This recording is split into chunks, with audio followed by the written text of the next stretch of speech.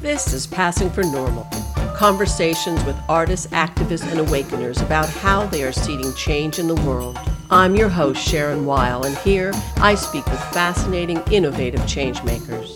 We talk about how to make change, meet change, and how to find the courage to create change in your life and with those around you. Bringing new ideas into the mainstream, that's Passing for Normal. Hello and welcome to Passing for Normal, where my guest today is the inspiring author, speaker, and citizen activist Paul Rogat-Loeb. And we're going to be talking about the 2018 midterm elections and how specifically college voters might just turn the whole thing around. For many years, Paul Loeb has been an active voice in calling citizens to participate in all levels of civic engagement. His books, Soul of a Citizen, a classic handbook for social activists, organizers, and anyone who wants to make a difference, and his anthology of political hope, The Impossible Will Take a Little While, Perseverance and Hope in Troubled Times, are books that encourage and instruct with stories and strategies that can sustain us in our attempts in creating a more just world. He has founded the Campus Election Engagement Project, a national nonpartisan project that helps America's colleges and universities motivate their 20 million students to register, volunteer in campaigns, educate themselves, and turn out at the polls. Now engaging students for the 2018 election, welcome, Paul. Very glad to be here. I'm very glad to be speaking to you. We've spoken before on this podcast, and I just want to say how your contributions to understanding and motivating social change and activism has been tremendous. Thanks. Yes, and you are all about engagement. You're all about participating in elections and participating in deciding policy and speaking out and taking action. And in doing so, countering powerlessness and hopelessness and despair with focused action. And so now your efforts are focused on engaging students to take part in the election process. So how did this come about for you? Well, in 2008, of course, there was this huge wave of interest in young people in the election. And I was in a situation where, because of the books that I'd written, because of Soul of a Citizen and The Impossible Will Take a Little While, I was lecturing at lots of college campuses, and I was speaking at higher education conferences, and just, knew a lot of different people. And it seemed to me that it was just so important to get students to vote. And then I realized that schools could do so much.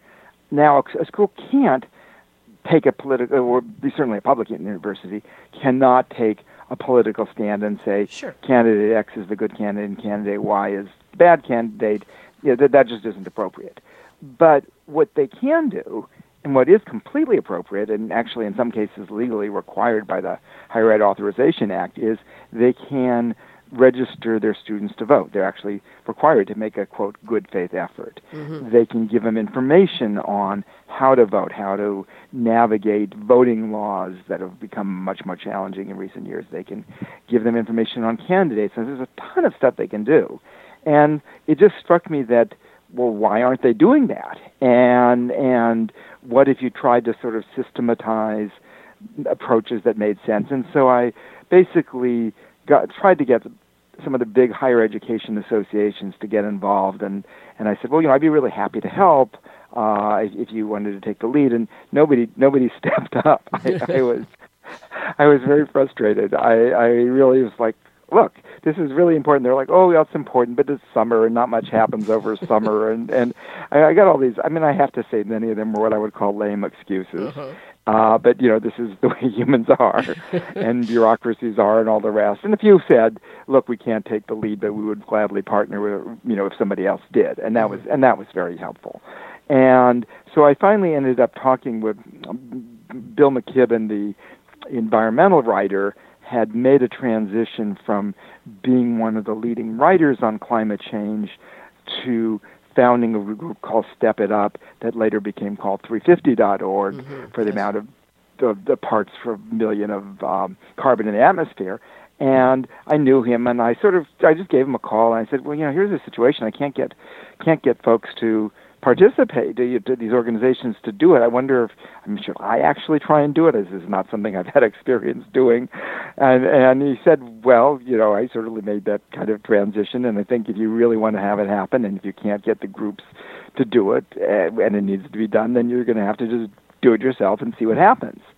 And so I don't know whether I'm grateful for that advice or or it's like he owes me big time. But that really was sort of a pivotal point. I thought, well, I guess I will have to do it. And I'd certainly, as I think we talked earlier, I've done a lot of, I don't want to call it sort of informal consulting with major groups working on social change over the years, but never kind of running something day to day. And so basically, I just sort of stepped in, started talking. I knew some people who had helped fund the promotion and distribution of my books, and sort of started with them in terms of money and got partnered. There's a network called Campus Compact that they do service learning with the schools, so they have compacts in about, roughly 25, 30 states, and and I'd spoken at some of their regional conferences and knew some of their people, and ended up working, for some complicated reasons, with the state compacts. And one of their directors said, look, I'm happy to be a fiscal sponsor, and another said, I'll help in every way I can. And there was a lot of where the national, it was a pretty stark contrast, to be honest. The national groups were all just making excuses pretty much, and these state compacts, the ones I talked to, were just tremendously enthusiastic, even though they had far less resources, and sort of really wanted to carry the ball. And so had they not been so enthusiastic, I probably would have just dropped the project.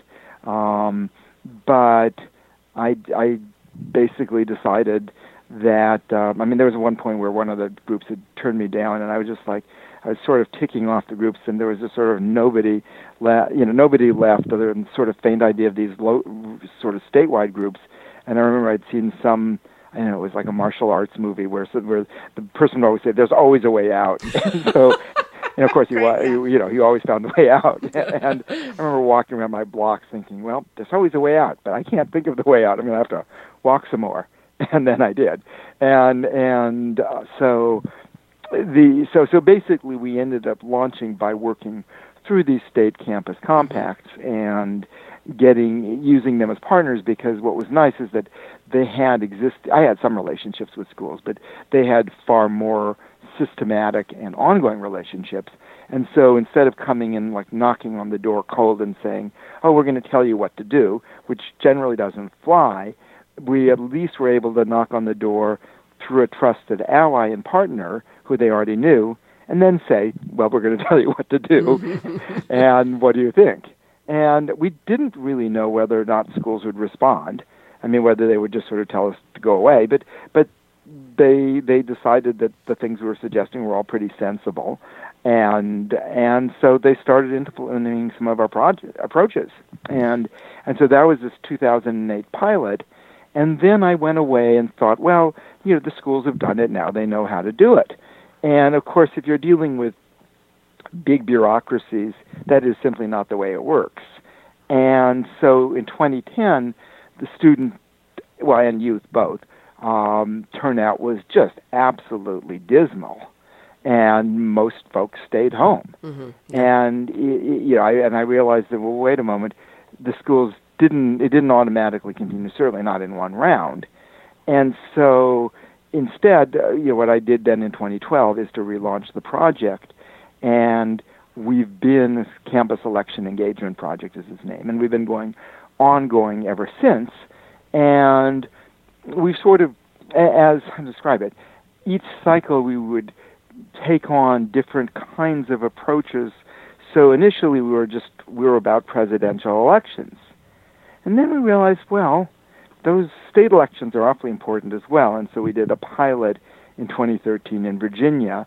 And it was interesting because we had no way of knowing this, but they had a incredibly close 165 vote attorney general's race. And we did one of the first things that we launched in 2013 were what we call student fellows, who basically were students who we gave $1,000 stipends to help carry out the approach on the ground. So essentially what happens is we work with the schools, and we have the schools do the heavy lifting. And so the schools basically, they help the students register to vote, navigate the voting laws, educate themselves on the issues, and get out to vote in the polls. And the whole model is based on using their resources and getting that huge multiplier effect, as opposed to, say, coming in with paid canvassers.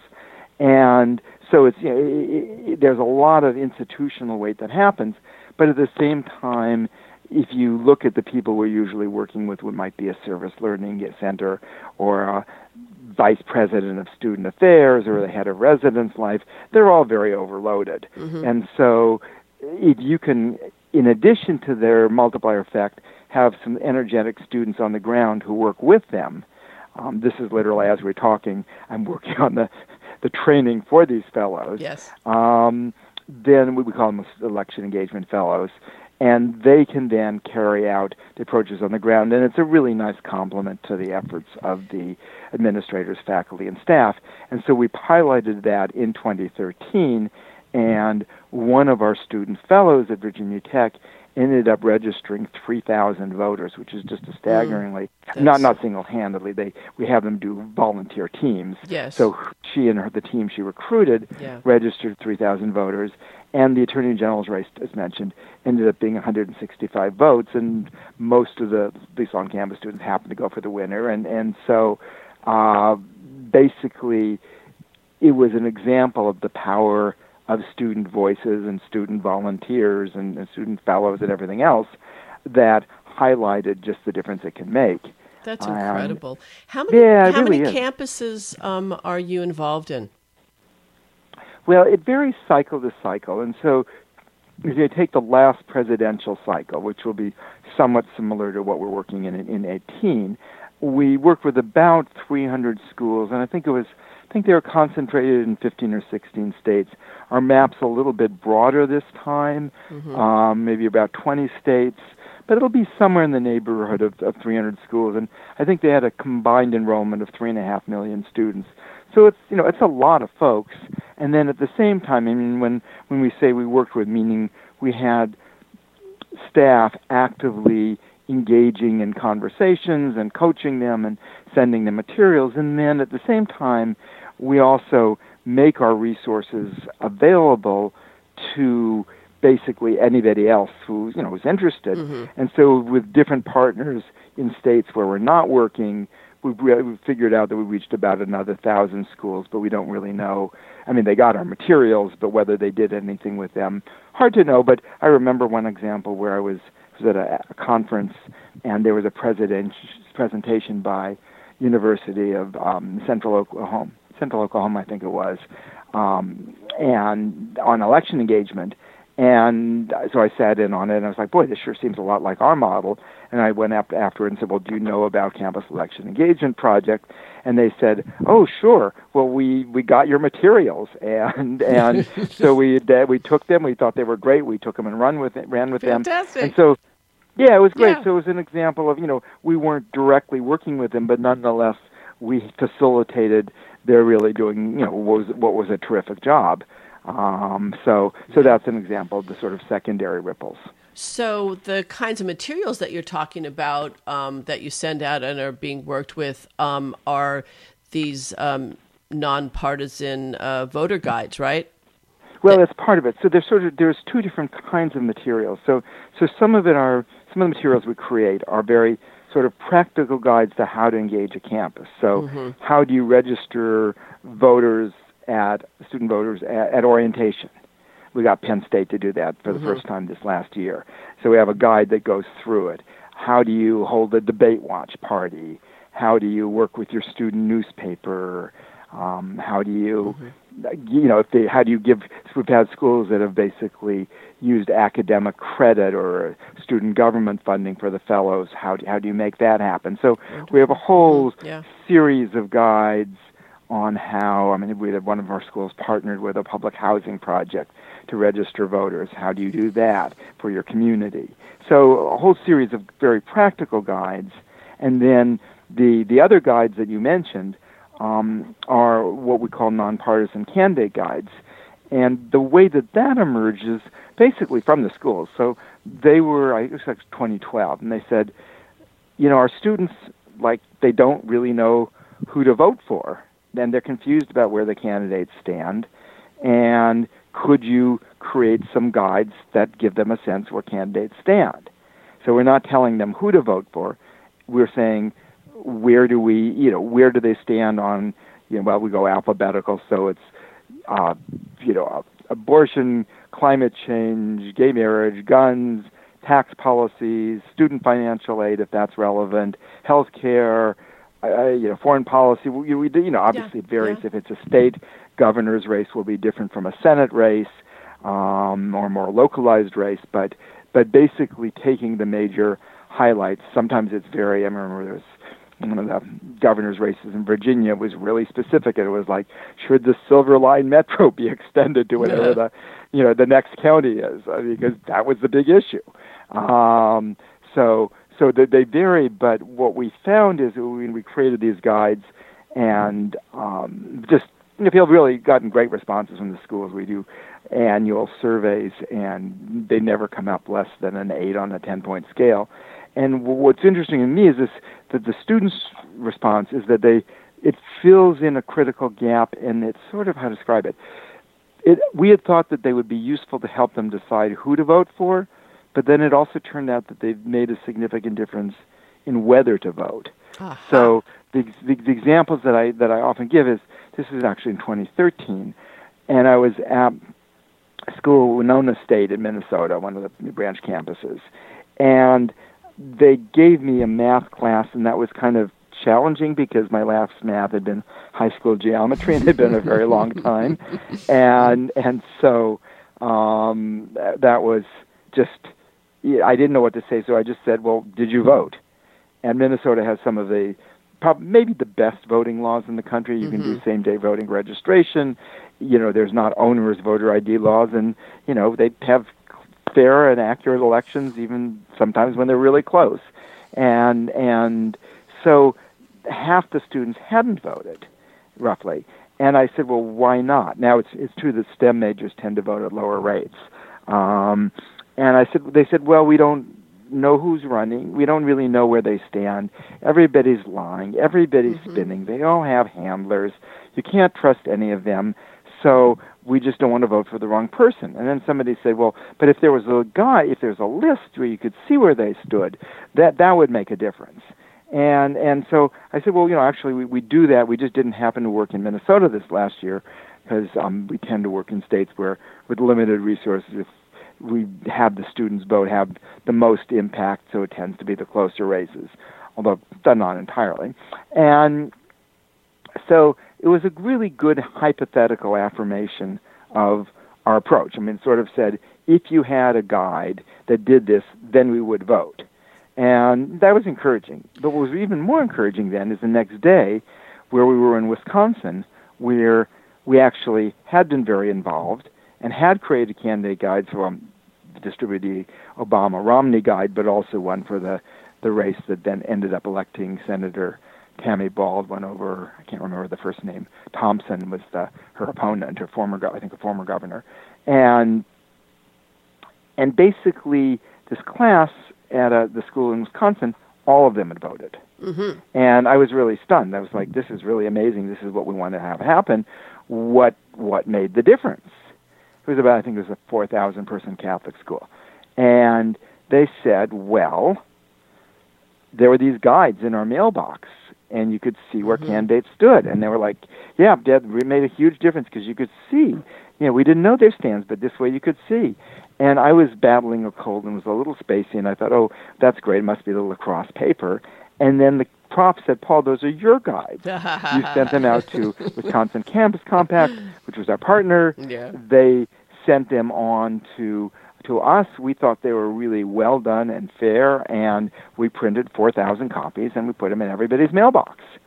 And it just was so affirming because it really did say that not only does it make a difference in their deciding who, but also it gets them that past that barrier that says, I just don't know enough. So, and I think that's really important. Absolutely. You know, a lot of people don't vote because they say, well, there really is no difference between these candidates. Right. Everyone's when we get that a lot, they're all the same. Well, actually, they're not the same. I mean, when you go down any of these lists, there are significant differences. I mean, there are some stands where here's candidate A and B, and they have the exact same stand, and that's fine. But if we have, I can't remember what it is, 25, 30 questions, and if you go down that list, you will see real and significant differences down the line. And I think it's a good antidote to that cynicism that says they're all the same. And the sort of coupled with it is this phrase that we heard a lot, which is, my vote doesn't matter. And they mean it in several ways. They mean it, my vote doesn't matter because they're all the same. My vote doesn't matter because it's only one vote, as opposed to the people who supposedly have 2 votes or 3, but they don't really exist. And, my vote, and basically, or my vote doesn't matter because elections don't matter. So we actually have these posters that say, my vote or your vote matters. And they basically are saying, A, there are real and significant differences. B, if you do vote, it can be entirely close. And we actually have some resources. We did a little animation on close elections. And we had this actually year. We were working in Virginia and felt proud to be part of the doubling of the youth vote in the last 8 years. Yeah, incredible. From when we weren't working to where, when we started working 4 years ago and this year as well. And there was an election that decided control of the state house, of half the legislature, and it was decided by a coin flip.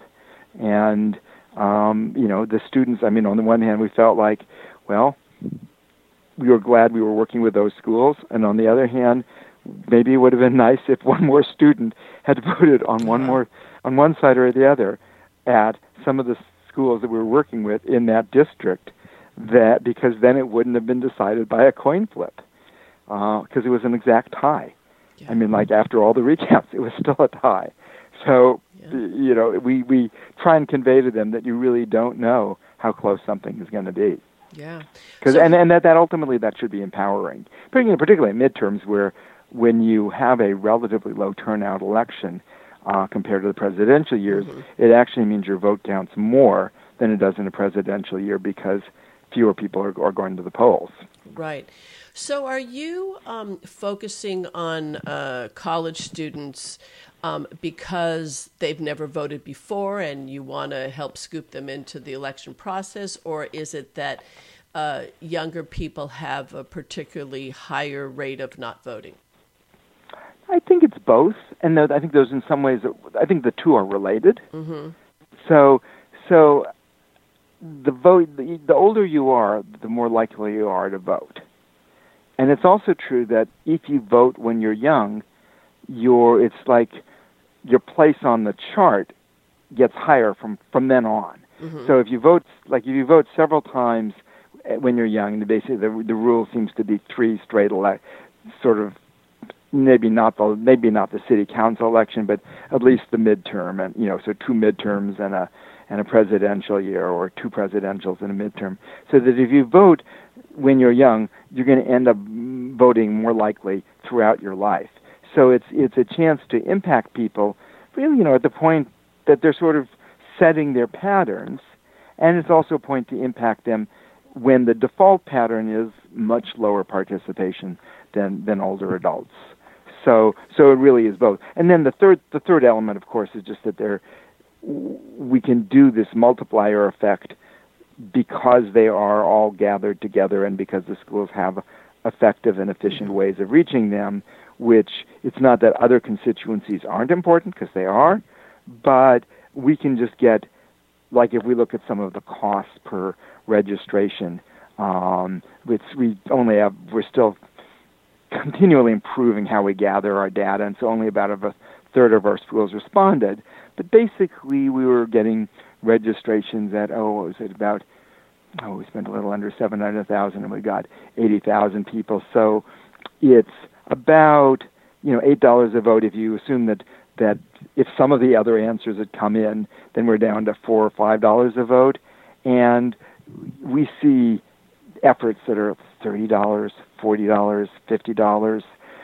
So it's less efficient because they're having to track people down, and they're not able to use the resources of the schools the way we are. And it's not as if those other efforts aren't important, because they are, but it's just that we're in a particular slot to capture some particular efficiencies that occur because everybody's gathered together and the schools have ways of reaching them with their resources.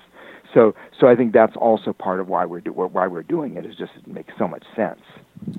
Right, and college is a place of learning, right, and of excitement, it's like you hope to be, awakened to wanting to participate. And so, can you talk a little bit more about the cynicism or about this belief, that people have that their vote really doesn't matter, or it's on both sides, right? It's on both parties. And I think it's hard because what happens is it becomes a self-fulfilling prophecy.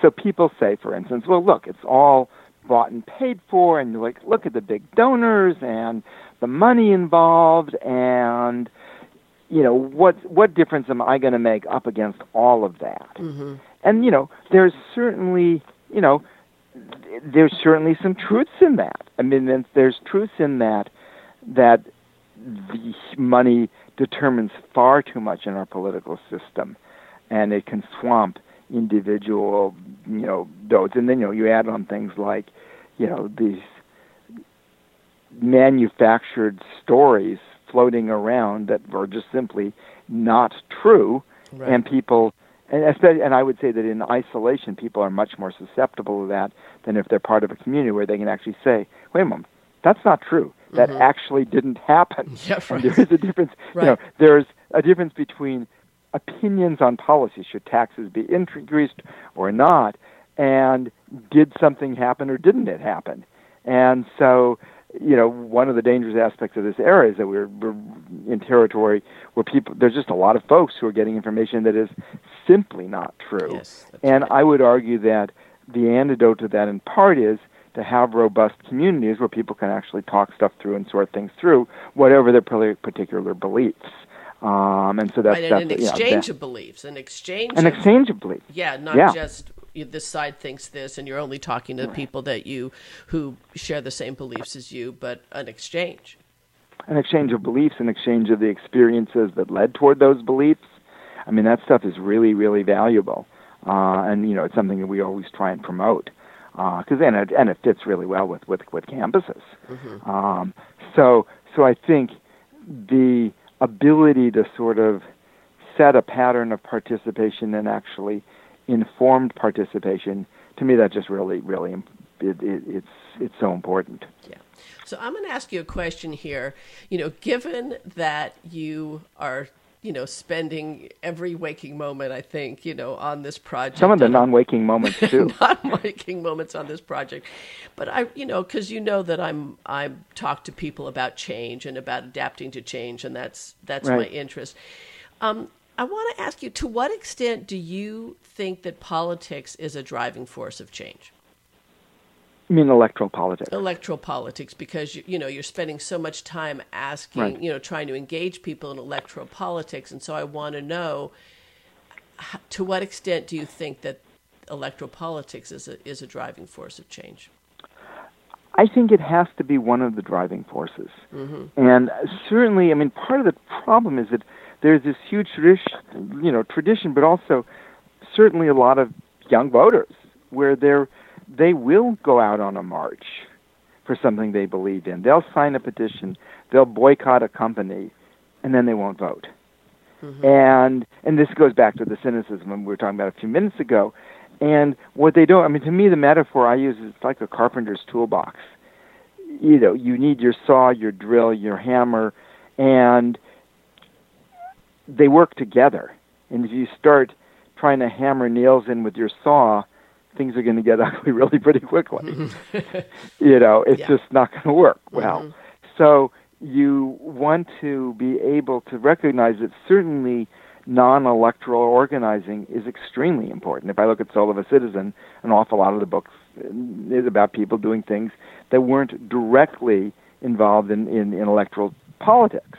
Right. But at the same time, the consequences of, I mean, what everyone thinks of the last election, presidential election, I don't think, you know, nobody can say, oh, it was inconsequential. Nobody, I don't think anybody with a shred of sanity could say, oh, they were just the same. The candidates were just the same. The consequences would have just been the same. Because they weren't. They were very dramatically different versions of America.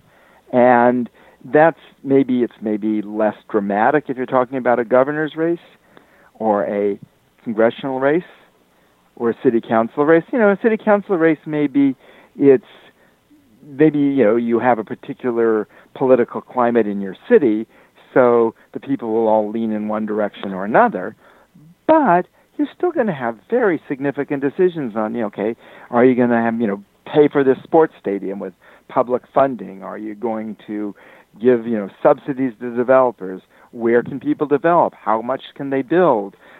What do you do about the cost of affordability? These are the concerns my city in Seattle does.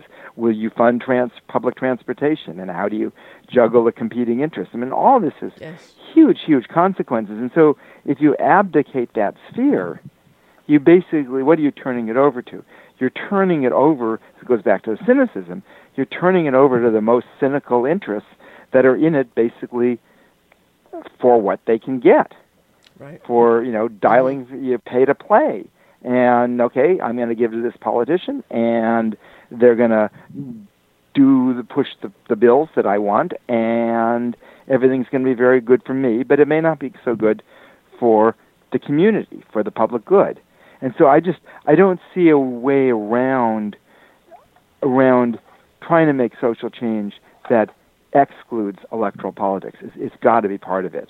And then ideally what happens is you get a bunch of people who, you know, they're outraged about something, and the work that they do spills over to an election, but is also larger than an election. I mean, you know, we're talking shortly after the massacre at the Parkland High School in Parkland in Florida, and you know, we don't really know what's going to come of those young voices.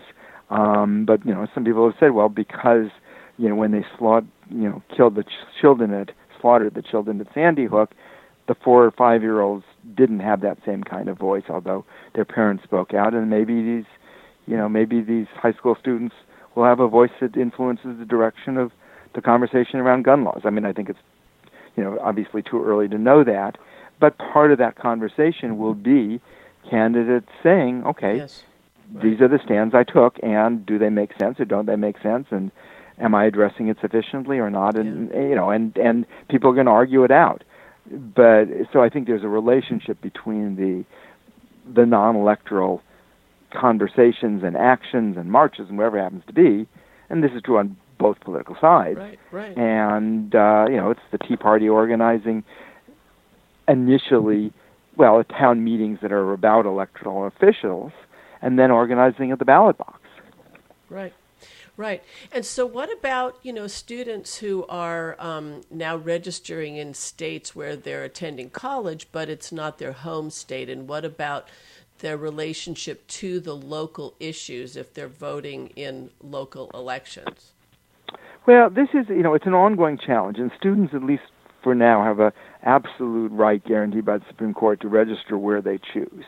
So they have a decision. If they're going to school in a state away from home, then they have a decision of where to register. Now, let's remember that the the largest group of students probably who are facing that decision are people who are, I don't know if it's the largest, but it's certainly a large group, who are in the same state, but they're just going to a school away from home. Okay, yeah.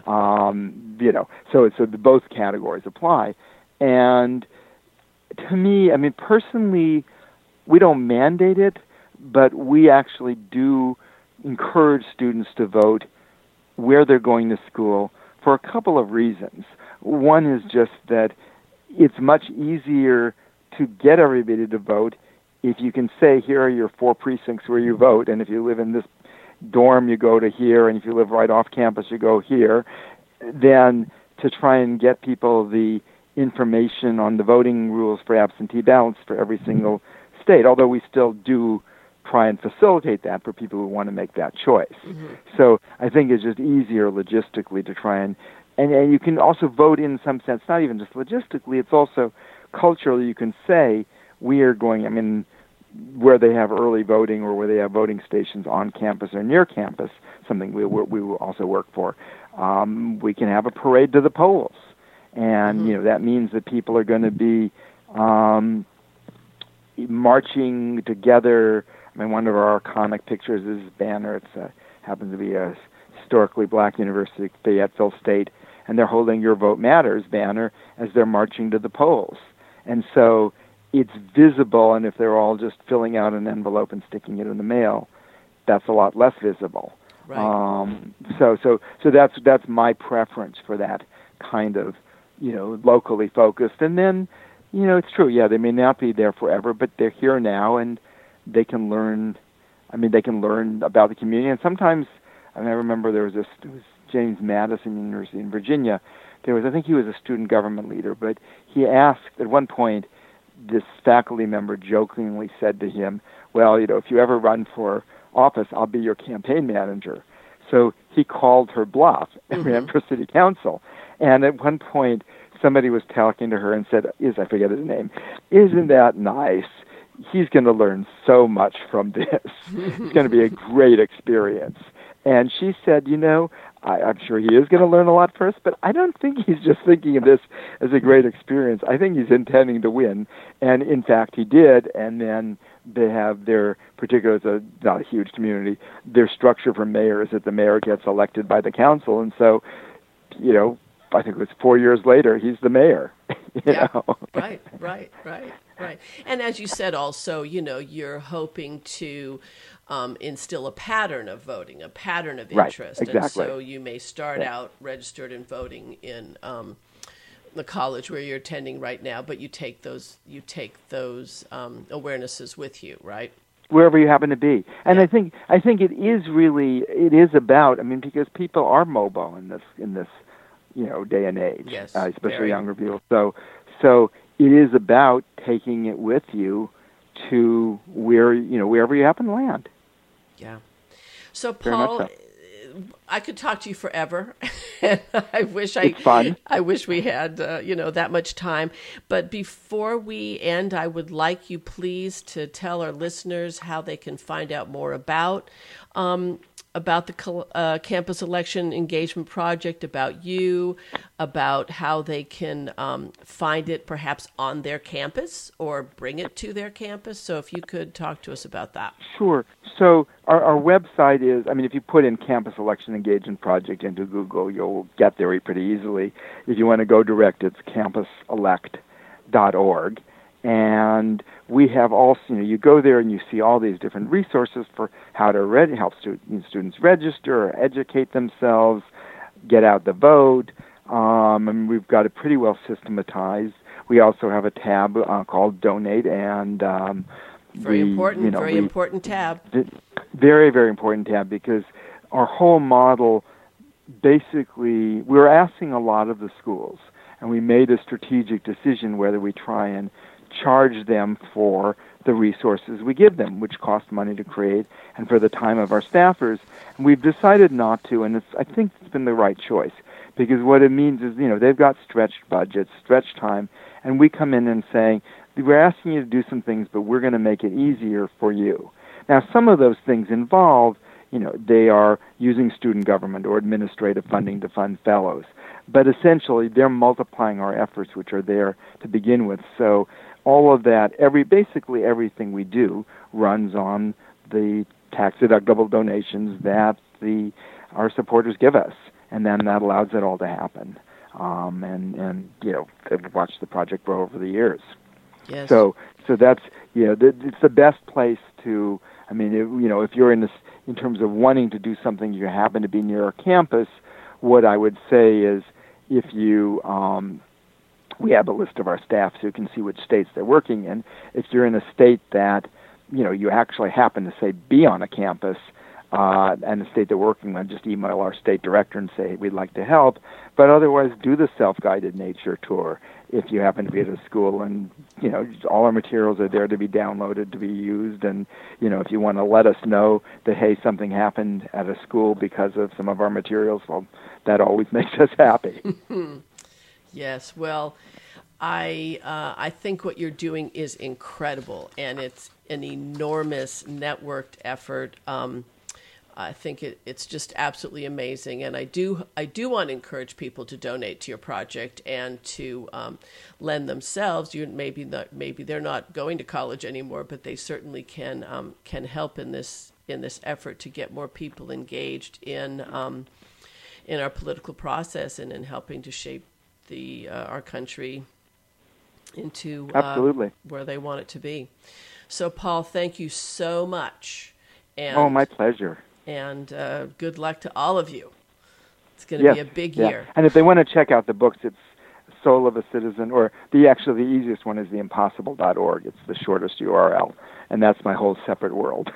Yes, well, these books are so inspiring and so helpful and so instructive as to, how to get involved and why, and, articulating our hesitancy to get involved and the remedies to get involved. So you're an amazing resource, and I praise your tireless energy, and thank you so much. Well, my pleasure. This has been Passing for Normal, conversations about change. To find out more about author Sharon Weil, go to SharonWeilAuthor.com. You can also find out more about the Changeability books and about all the guests featured in this podcast at that website. Large or small, go out today and make a brave change. Whether creating something new or responding to a changing world, navigating change is the new stability.